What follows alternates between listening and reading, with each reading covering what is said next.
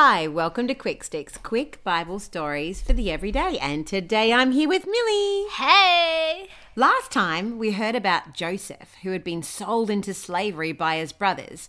And yet, with God's help, he had risen to the top to become the boss of all of Egypt. Well, and we know in this story that his brothers eventually came to ask for food during a famine, and they came to face with their brother Joseph in Egypt. And finally, Joseph was able to reveal to them that he was their brother. Imagine how excited Joseph would have been to be able to finally tell his brothers who he was and what God had done to protect them.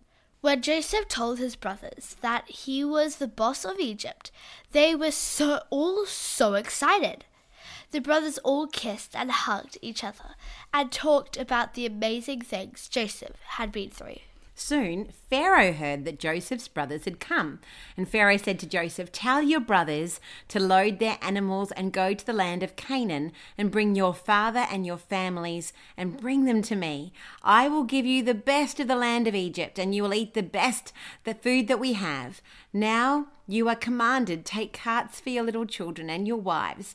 Bring your father and come. Don't worry about anything else, because you can have the best of all the land of Egypt." Joseph gave the brothers new clothes and money for the trip and sent 20 donkeys loaded up with food and other good things for his father. When the brothers got home, they said to Jacob, their dad, "Joseph is still alive, and he's the governor over all the land of Egypt."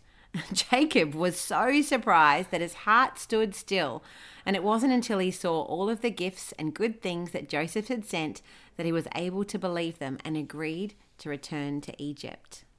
As they traveled back to Egypt, God spoke to Jacob and said, "I am God, the God of your father. Do not fear to go down to Egypt, for I will make you a great nation there."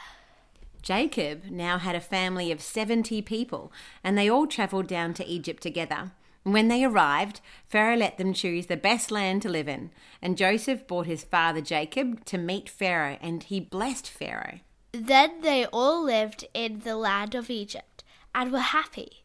When it came time for Jacob to die, he blessed Joseph and his sons. Joseph lived until he was 110 years old, and he was able to see his children grow up and their children as well. God blessed Joseph, and even though he had some difficult times, we can see that God was able to use him because he kept trusting in God and having a great attitude along the way. And that's good news. Yep. Have a great day. Bye. Bye.